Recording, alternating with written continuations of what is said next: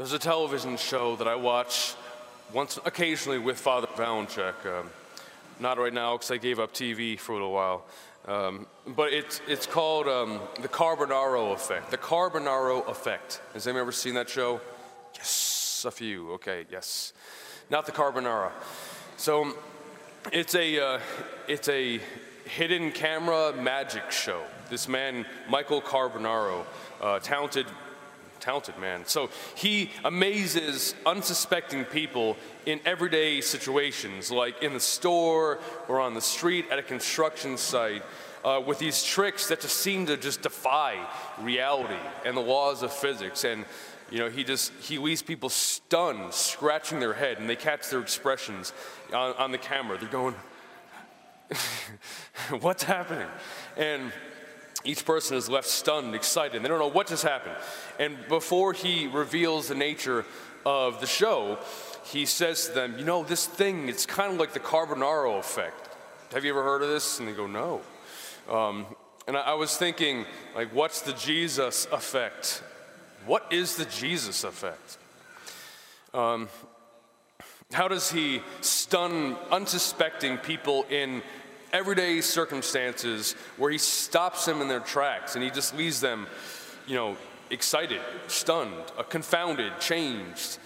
Have you ever been in someone's presence, had just some random encounter with this person, and afterwards you walk away and you think, that was Jesus there.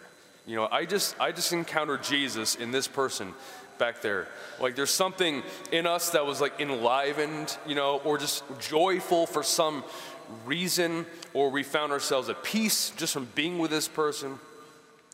And on the other tangent, have you ever been with someone and found yourself just uncomfortably vulnerable, and you're just and you feel this resentment? It's like something that you were trying to hide is coming out of you. That's like the Jesus effect, because Jesus, when we're in his presence and we're aware of being in his presence, we feel truth. We see truth when we're in his presence because we see ourselves in light of who he is. Jesus was presented to us to have this effect where when we're with him, lying becomes painful. And when we're with him, hiding it becomes stupid and pointless. And our barriers are touched and our hearts just exposed, just being in his presence. So when Mary and Joseph were bringing Jesus, when they were bringing Jesus up through Jerusalem in the temple, I was thinking, it seemed pointless for Jesus. Okay, Jesus was a son. He's the Son of God, right? He was born a Jew, but he's the Son of God. He came to fulfill the law. So Mary and Joseph come up to present him to the Lord in the temple and to sacrifice 2 doves according to the law. So it's pointless for him, but not pointless for us. And the first people, it seems, after the epiphany of the Magi from the east, and after the gathering of the shepherds around the nativity scene, it seems Simeon and Anna were the first to see this realization, this effect of Jesus in the world. And again, I was thinking, Jerusalem is like the Manhattan of New York. It's not a quiet place. I don't think they walked up the steps in the silent scene. This place was packed, people all over this holy city of Jerusalem.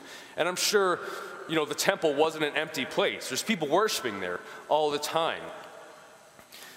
I wonder how many people, how many people passing or standing by as Jesus was being carried in their presence, did they feel something?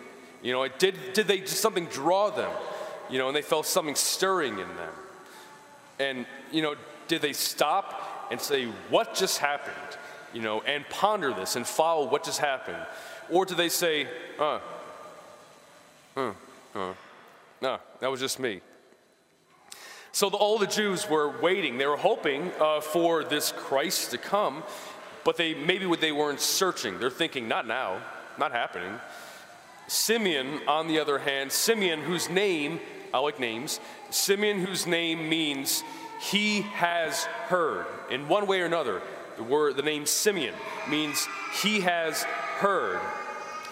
Spent his whole life waiting and praying and hoping and trusting, seeing nothing, but trusting that what the Holy Spirit promised would happen. So he was no stranger to this temple, every day waiting. And so when this Jesus, this Jewish child, is carried into the temple, immediately he turns and recognizes in this child, this is it. And he grabs Jesus from Mary's hands and says, Lord, now you let your servant go in peace. Your word has been fulfilled. My own eyes have seen the salvation which you have prepared in the sight of every people, a light to reveal you to the Gentiles and the glory of your people Israel. He saw his life fulfilled because he was always waiting for it. And then Anna, whose name means, in the root is he was gracious. He was gracious. Anna spent most of her life alone, isolated. Married, widowed when she was young, spends most of her life just every day praying, coming, waiting in the temple, knowing that God is good. Even though she hadn't seen the fruit, she knows God is good, and she was trusting God would be gracious. And so her faith, everything in her, immediately knew when she saw Jesus. And her mission began, maybe as an old woman, to leave the temple area and go out in the streets just giving thanks to God and talking about this child to all the people in Jerusalem who are waiting for the redemption. So when Jesus brings us into his presence, he's always here. When he brings us into his focus and his presence, may we be open to seeing the truth of who we are, but in him to see the fulfillment, to see the fulfillment of who we're meant to become in a concrete way. And maybe our first reaction when we actively place ourselves in his presence, when we are there, maybe our first reaction is to see our sinfulness. Amen. It's a good thing that we can see our need for him. And then if we choose to remain with him, we know he's not going in. And we begin to trust more and more that he came to meet us with that just abundant, overflowing, divine, merciful love that meets us in our humanity and draws us into his humanity just in his presence.